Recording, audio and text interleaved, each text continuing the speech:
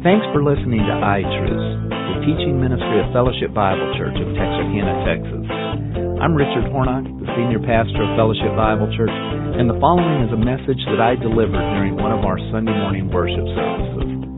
I trust that it will be beneficial to your walk with Jesus Christ. Thanks again.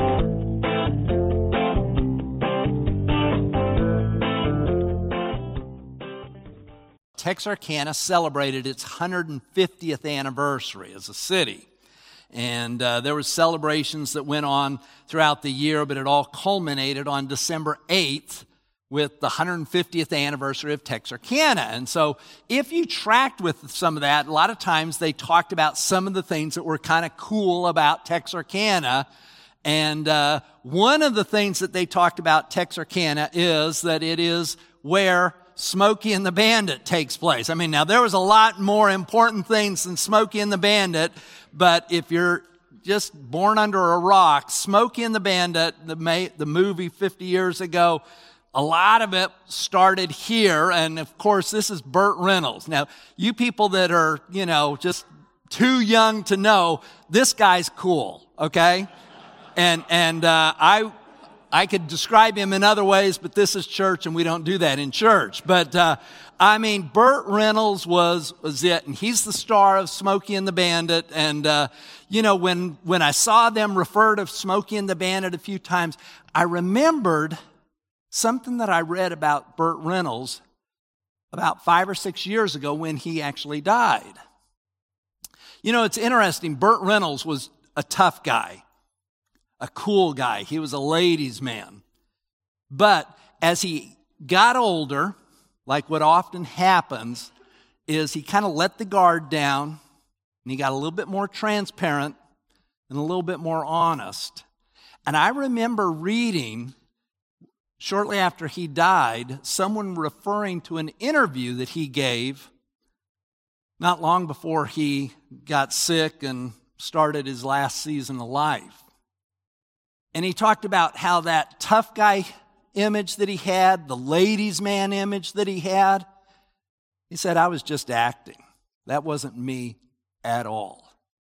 He said, deep inside of me, I'm the most insecure guy you'll probably ever meet. Unstable. And he said, I've never really been able to sustain a long-term relationship with anyone. Some woman, guys that I wanted to be friends with, I'm a wreck.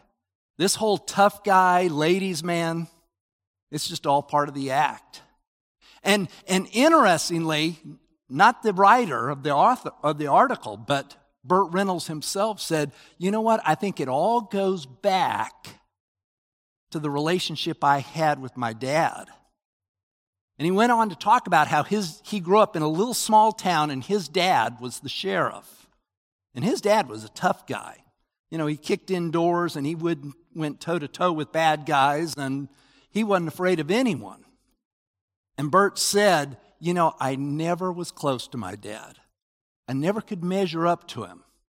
He said, I never once remember my dad saying, I love you. I never once remember my dad hugging me or touching me affectionately. He never kissed me. He said and here's Burt Reynolds. And he was in the 70s and the early 80s. He was a very successful actor as far as Hollywood's concerned. Burt Reynolds says, I can only remember one time my dad ever said, I'm proud of what you've accomplished. And he related all of his insecurities and his trouble with relationships and the fact that he had to act 24/7, 365, because that really wasn't him, all back to the fact that he never, ever really felt unconditionally loved by his father. His words, not mine. He's not alone. He's not alone. The world is full of people that feel that.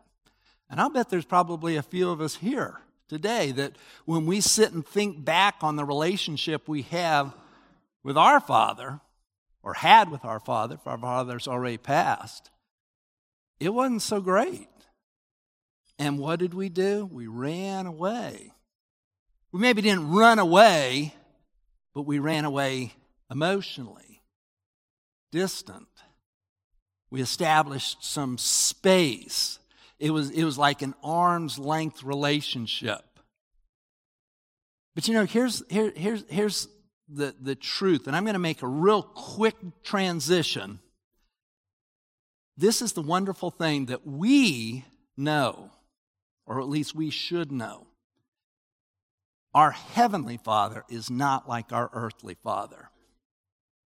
In fact, I really think all of us would do well to remember that line in Hebrews chapter 13 about how our fathers disciplined us. Do you remember what it says next? As best they knew how.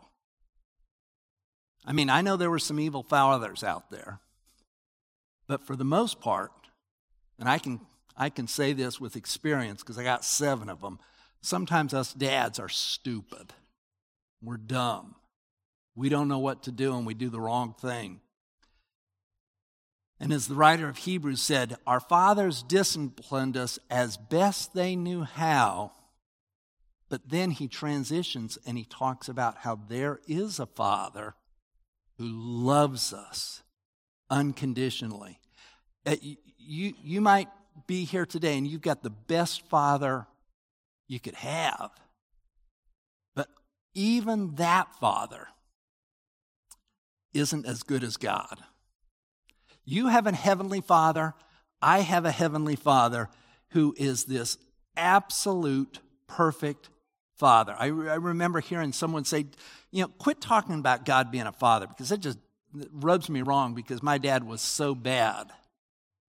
And I kind of had to respectfully say, you know what? Don't think of God like your father. Think of God as the Father of fathers. Here's what I want you to get today. You've got a God that loves you unconditionally, who will go to the deepest pit to grab you and try to bring you back and call you home.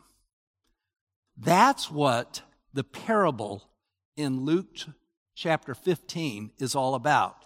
Now, I've asked you to turn to Luke chapter 15. And what I'm going to do, this is familiar territory, I think, to most of us. And so we're going to step through it rather quickly because I want to get to an application point that I think is super important. And it's what I want you to take into this new year. In Luke chapter 15, just jump into the story. Jesus is mixing it up with the religious leaders.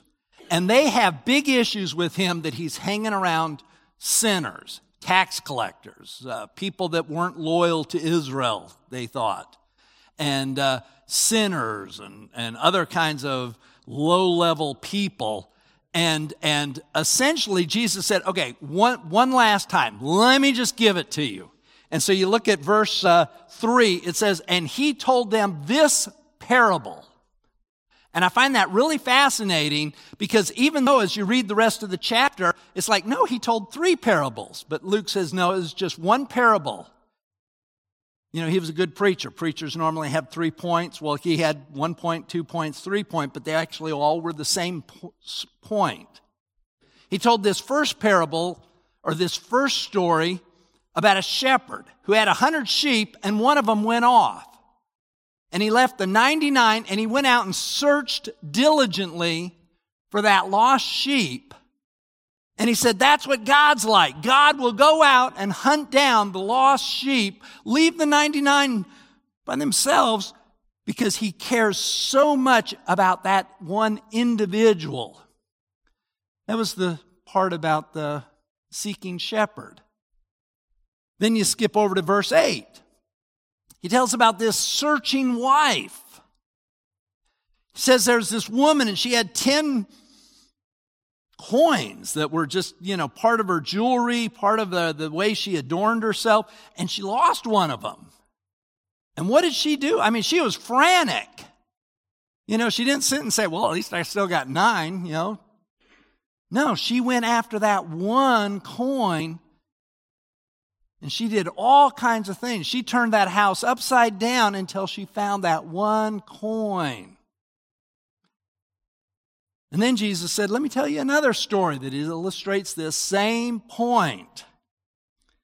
And I'm calling that one the story about the welcoming Father.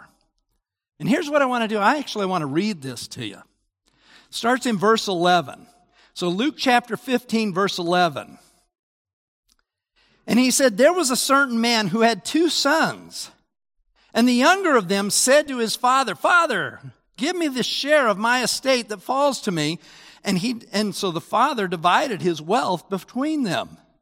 And not many days later, that younger son gathered everything together and went on a journey into a distant country, and there he squandered his estate with loose living. And now when he had spent everything, a severe famine occurred in the country, and he began to be in need. And he went and he attached himself to one of the citizens of that country, and he sent him into his fields to feed the swine. Good little part-time job for a good Jewish boy, watching the pigs. Verse 16, and he was longing to fill his stomach with the pods that the pigs were eating, and no one was giving him anything.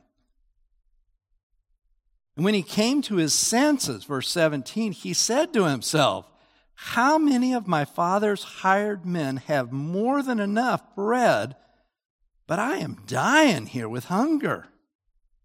I'm going to get up and go to my father, and I will say to him, Father, I've sinned against heaven and in your sight. I'm no longer worthy to be called your son. Make me as one of your hired men. And so he got up and he came to his father. And while he was still a long way off, his father, who obviously must have been looking for him, his father saw him, felt compassion for him, and he ran and embraced him and kissed him. And the son said to him, Father, I have sinned against heaven and in your sight. I'm no longer worthy to be called your son. But the father said to his slaves, quick, bring out the best robe and put it on him, and put a ring on his finger and sandals on his feet. And bring the fatted calf, kill it. Let's eat and be merry, for this son of mine who was dead, he's come back to life again. He was lost, and he's been found. And they began to be merry. Now his older son was out in the fields when he came and approached the house. He heard music and dancing. And he summoned one of the servants, and he began inquiring what about these things, what these things might be. And the servant said to the son, your brother has come, and your father has killed the fatted calf because he has received him back safe and sound. But the older brother, he became angry and was not willing to go in. And his father came out and began entreating him. He said to him, the older son said to his father, look, for so many years I have been serving you, and I have never neglected a command of yours. And yet you've never given me a kid that I might be merry with my friends. And when this son of yours came, who has devoured your wealth with prostitutes, you killed the fatted calf for him. And the father said to the older son, my child, you've always been with me, and all that is mine is yours. But we had to be merry and rejoice, for this brother of yours was dead, and he's begun to live. He was lost, and now he's been found. You know, when Jesus told that third story, he started now adding a lot of details that he didn't have in the story about the shepherd or the story about the wife that lost one of her jewelry. He started telling more about not just what the searcher is like, but he told about what the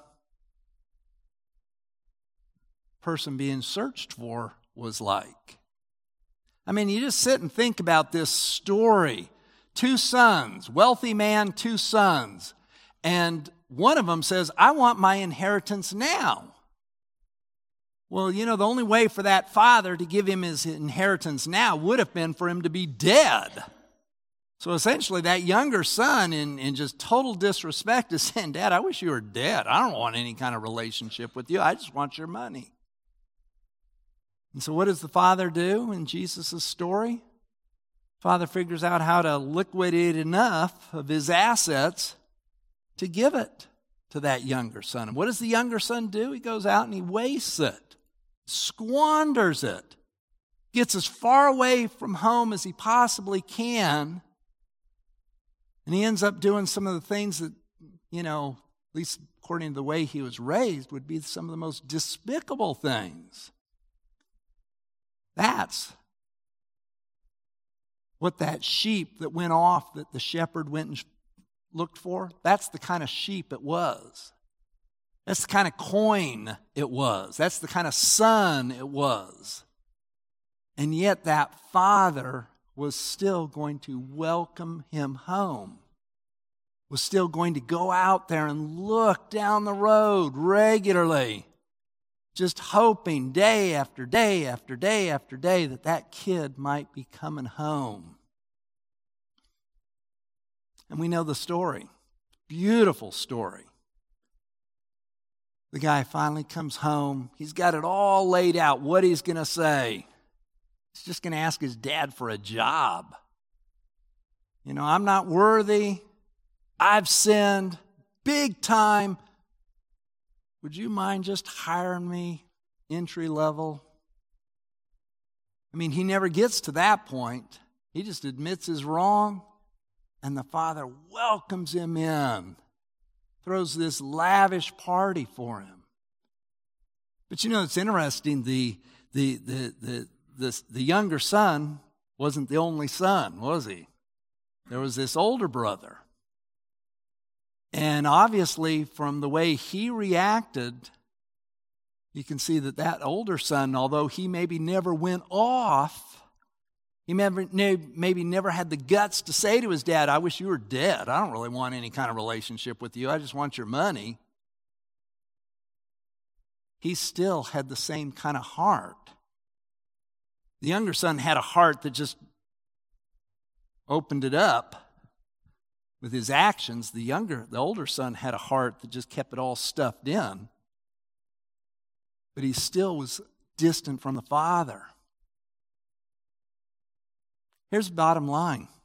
This is the big point that Jesus is making through all of these things. He wants us to know that God loves us and wants us back.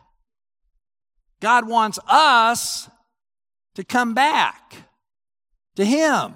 He wants a relationship with us. And I imagine in this room, as you read through this story, you know, I'm just going to kind of assume here, and I know this is a bad assumption, but I'm still going to assume it, that we have relationship with God. And so you might be sitting and thinking, you know what, I'm a lot more like that younger son. Because, man, I sowed some wild oats. I did some things that I really shouldn't have done. And just by the grace of God, I came to my senses and came back, and God welcomed me in. You know, I'll just be honest with you. I'm ashamed to admit it. I don't relate to that guy. You know who I relate to? I relate to the older son. And I've told you 1,000 times, I was born on a Sunday, I was in church the next Sunday. I'm the most churched person you've ever met. I'm obnoxious about it. You know, it's just terrible. But I remember being at a party years ago. It's one of those Christian parties, and then the icebreaker was, tell us about someone in the Bible you relate to really well. and someone's talking about Peter and John and, Moses. And I said, the older brother. That's me. Because it's true.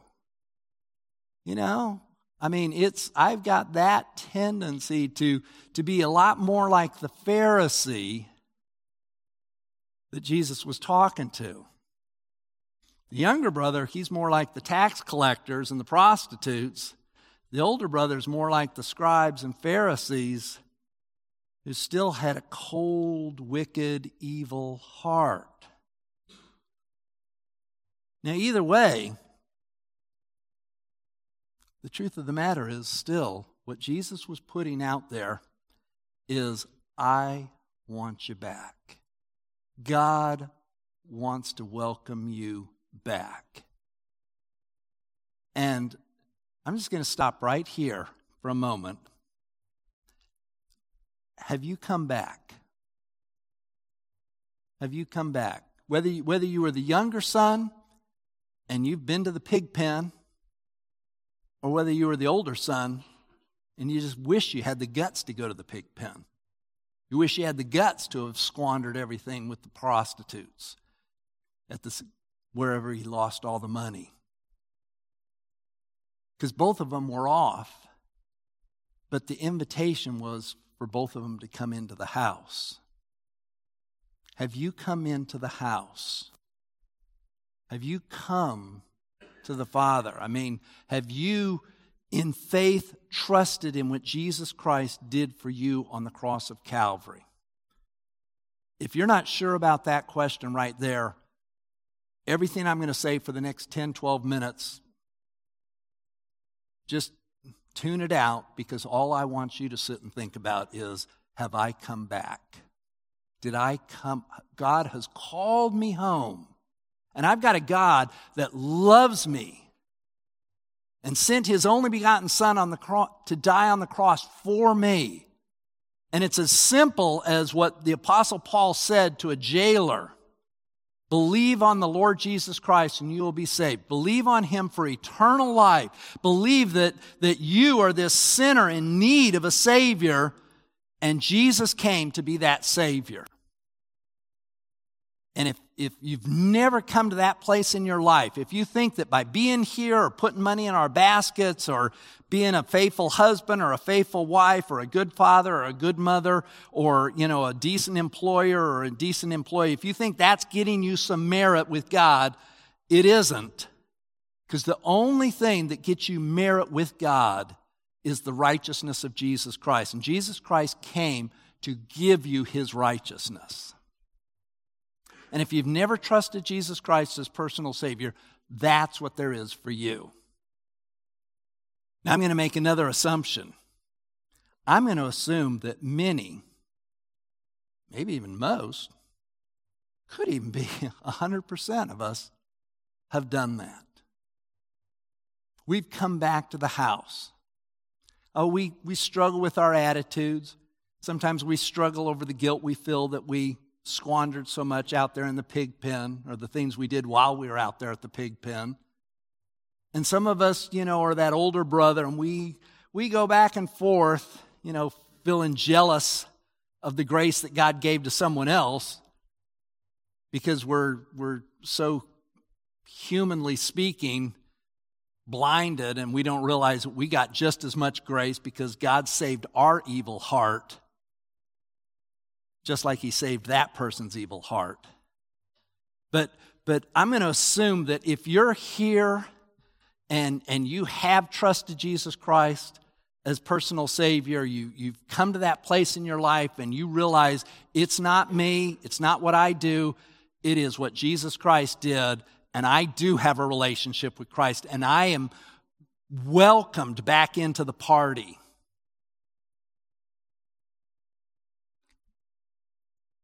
That's the rest of what I've got to say is for us, okay? So if you're here today and that's where you are, you've said, I did come back. I've come in. I've trusted. I've believed. I have that relationship with Christ. I struggle with it sometimes, but I have that relationship with Christ.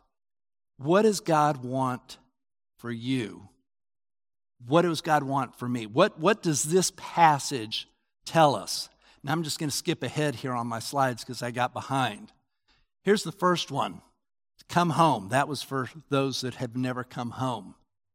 Here's what I want for the rest of us, for those of us that say we have come home. Be like the Father. Be like the Father. Be like the shepherd. Be like the wife. Be like the Father. Let me talk to you for just a minute here with the time I've got left. You know, we are living in a time that that historians are going to look back on, and they're going to say that was a huge time. There have been 3 or 4 times in the history of our country when there have been major religious shifts, when, let's just say church participation, the percentage of people participating in it really changed. One was way back in the 1700s. They call it the Great Awakening. And in the course of 20, 30, 40 years, just the number of people, the percentage of people that went to church just dramatically increased. So much so that no matter where, secular historians, church historians will point to the Great Awakening of the 1700s. And then about 50 years later, there was a second Great Awakening. And then there was just tons of people that went back to church and renewed their relationship with Jesus Christ, and lots of people got saved. There was a third one shortly after the Civil War in the late 1800s. Church attendance just really went up. People were like, man, our nation has just gone through this thing that practically ripped it apart, and we're just kind of sewing it back together by threads. And God moved in the hearts of lots of people, and church attendance really increased. Now, I know we're just measuring church attendance because that's kind of this measurable thing. That's a statistic you can tell. But, when people are going back to church, that says there must have been some kind of heart change. There must have been some kind of relationship change with God. They've come to realize, I need a relationship with Christ. I have to be in sync with Him. We're now experiencing that same kind of religious shift. For the 4th time, there is now a major change in church attendance, which would suggest that there's a major change in people's relationship with God. But you know what's unique about this shift? And I'm not just talking about since the pandemic. This has been going on for 30 years. For the last 3 decades, there's been this major shift in church participation. But this one's unique. You know why? Because this is a shift away from church. In fact, now, for one of the first times in all history, there are fewer people that go to church than there are who do not go to church. In fact, among us evangelicals, that's what we are, people that actually believe the Bible, take it at face value, and basically believe Jesus died for our sins, and, through simple faith and trust in Him. That's what an evangelical is. We actually believe this thing, not just, have it on an altar and just do religious stuff, but we actually are serious about it. Evangelicals are a smaller percentage of our nation than people that are nuns. Now, I'm talking about nuns, Catholic nuns. I'm talking about I don't even know how to spell it, Nones, people that say, I'm nothing. In other words, there's a major shrinkage in just participating in church, which suggests there's a major change in people's relationship with God. Here's the bottom line. Let me just kind of get it a little bit more specific, and then I'm going to wrap it up. We'll finish on time, I promise you. They estimate that over the last 20 years, 25 years, there are now 40 million adults who used to go to church and actually be really a part of that church, and now they are totally detached from a church. They might still be a member of a church, but they hadn't been to that church in years. They don't even get their Christmas and Easter. And if they do, they may not even go to the church that they're supposedly a member of. They're just totally de-churched. 40 million of them. And here's the deal. When I first read this last fall, and I started thinking about it, and the wheels started turning, all of a sudden I sat and I thought of this family, and this family, and this friend, and this acquaintances. And within just a few moments, I sat and thought of 3 or 4 families, 3 or 4 couples, 3 or 4 individuals that I know who used to be right in the thick of the church, and now they don't even go. Not at all. And I thought, that's who these people are talking about. They're de-churched. They're part of the 40 million. And as a pastor, I'm particularly sensitive to that because, I see those situations up close. Because I see someone get into a situation where there's some tragedy. There's some major surgery they have. There's some death in the family that they have. There's some marital strain that went on. Maybe the marriage even dissolved. And there is absolutely no spiritual community to support them. There's no local church to help them. Oh, they used to have it 5 years ago, 10 years ago, 20 years ago, but they've just so totally detached. Well, how'd that happen? Well, we can see it easily in the pandemic. People just got out of the habit. But it's been, like I said, it's been going on for 20, 25 years. And the way it happened? It's just life. Some of it was just totally inadvertent. We get a new job, so we move to this town. And, first thing we got to do is get settled into the job. We got to find a house. We got to find a neighborhood. And got to get the kids into school. And we got to figure out, this soccer league or that soccer league or this baseball team or that baseball team and all that stuff. And it's like church was the last thing they needed to find. And after they'd been there 9 months, they hadn't even gone to a church. And now it's like, well, we're just tuckered out. And, it is kind of nice, on Sundays, because you get to drink 3 cups of coffee, you get to read the paper, and you even get to watch the 12 o'clock kickoff in the fall, and whatever they have in the spring, watch the golf tournament. And so church just became not there. Well, when we were in Dallas, we went all the time. But then we moved to Little Rock, and we never went. Then we moved to Texarkana, and we have no connection. And what's really tragic to me as a pastor is I see that, and then I see something happen, and they're like this little dinghy out there in the ocean, and the waves of life just swamp them all the time. And they go through divorce, or they go through a surgery, or they go through a death, and they're having to do it all by themselves. Hopefully they live in a neighborhood that, looks up and says, oh, so-and-so has something. I might want to take a cobbler over to them. Well, great. Cobbler is not a replacement for a church. Here's my point. Remember I said that I think one of the takeaways we ought to have from this parable, we need to be like the shepherd, we need to be like the wife, we need to be like the father and go find them. I'll bet if you'll just sit and think about it, this is kind of like the low-hanging fruit. I'll bet you will come up with 3 or 4 names of people that you knew that used to be right in the thick of it, and now they hardly ever darken the door of a church. And you know what's interesting? According to the research, about half of them said, I would love to be invited to church. I just need that oomph and a little bit of accountability to get me there. Now, about half of them, the other half, they kind of have some issues. They might have been hurt by the church. Maybe they, And so they're not really sure. And just a casual invitation to them might be just like rubbing salt in the wound.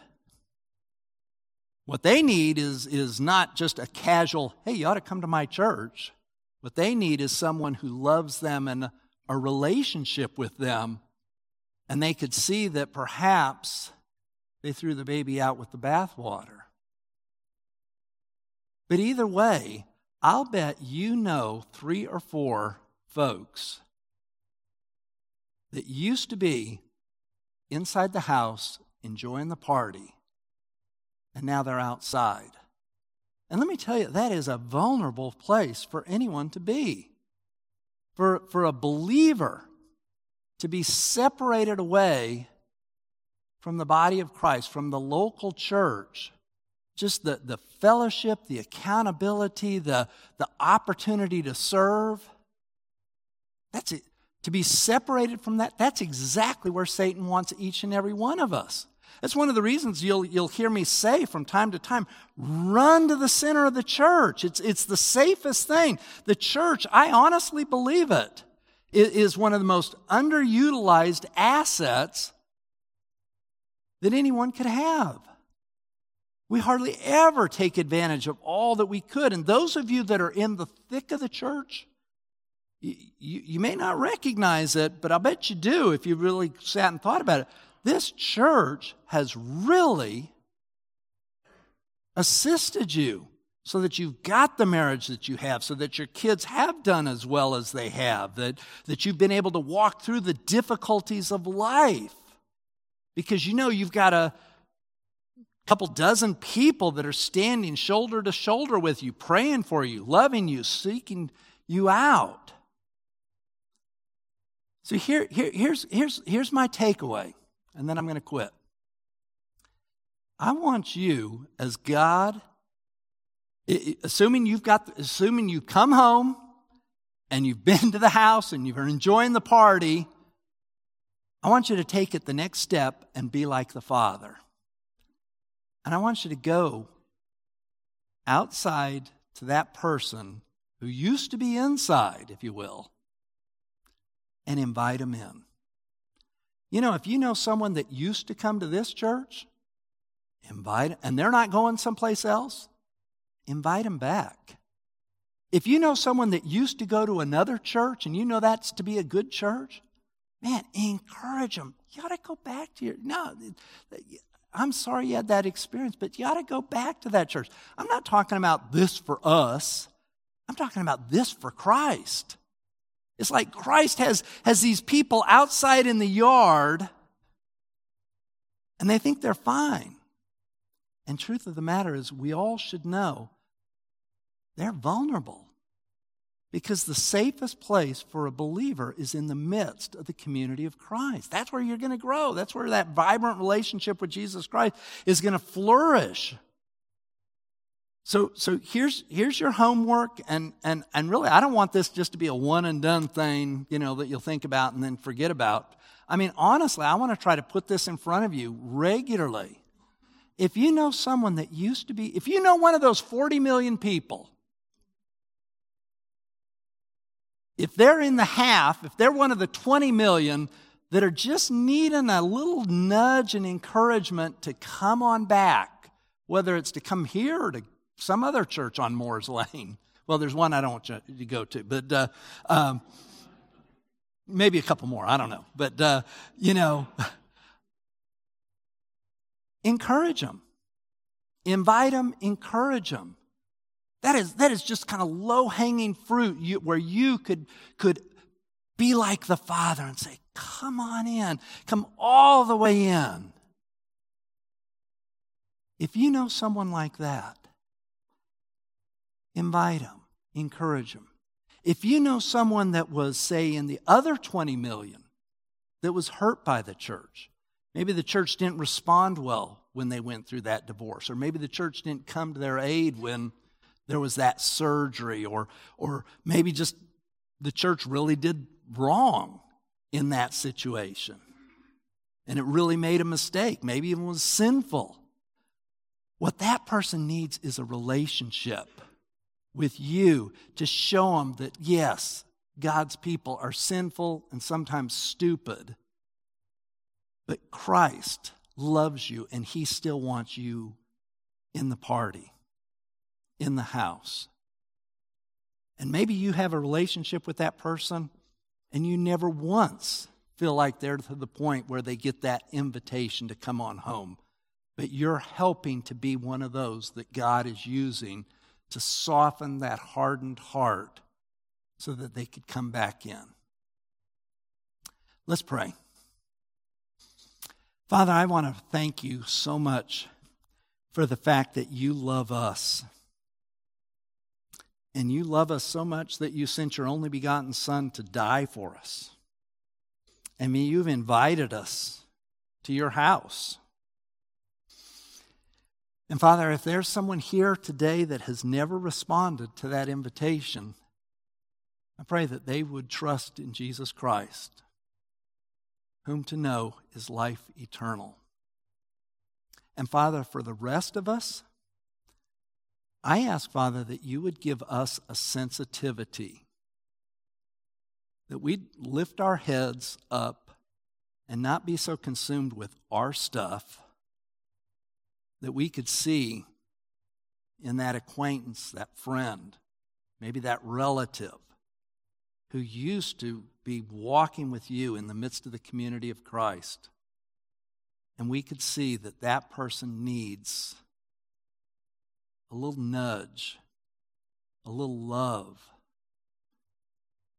to step back into the community, to come back to church, to come back to a relationship, a corporate relationship with you in worship and mission. Father, I pray that today we'd be like you. We would welcome your children that come home, and we'd encourage them to do so. For it's in Jesus' name we pray. Amen.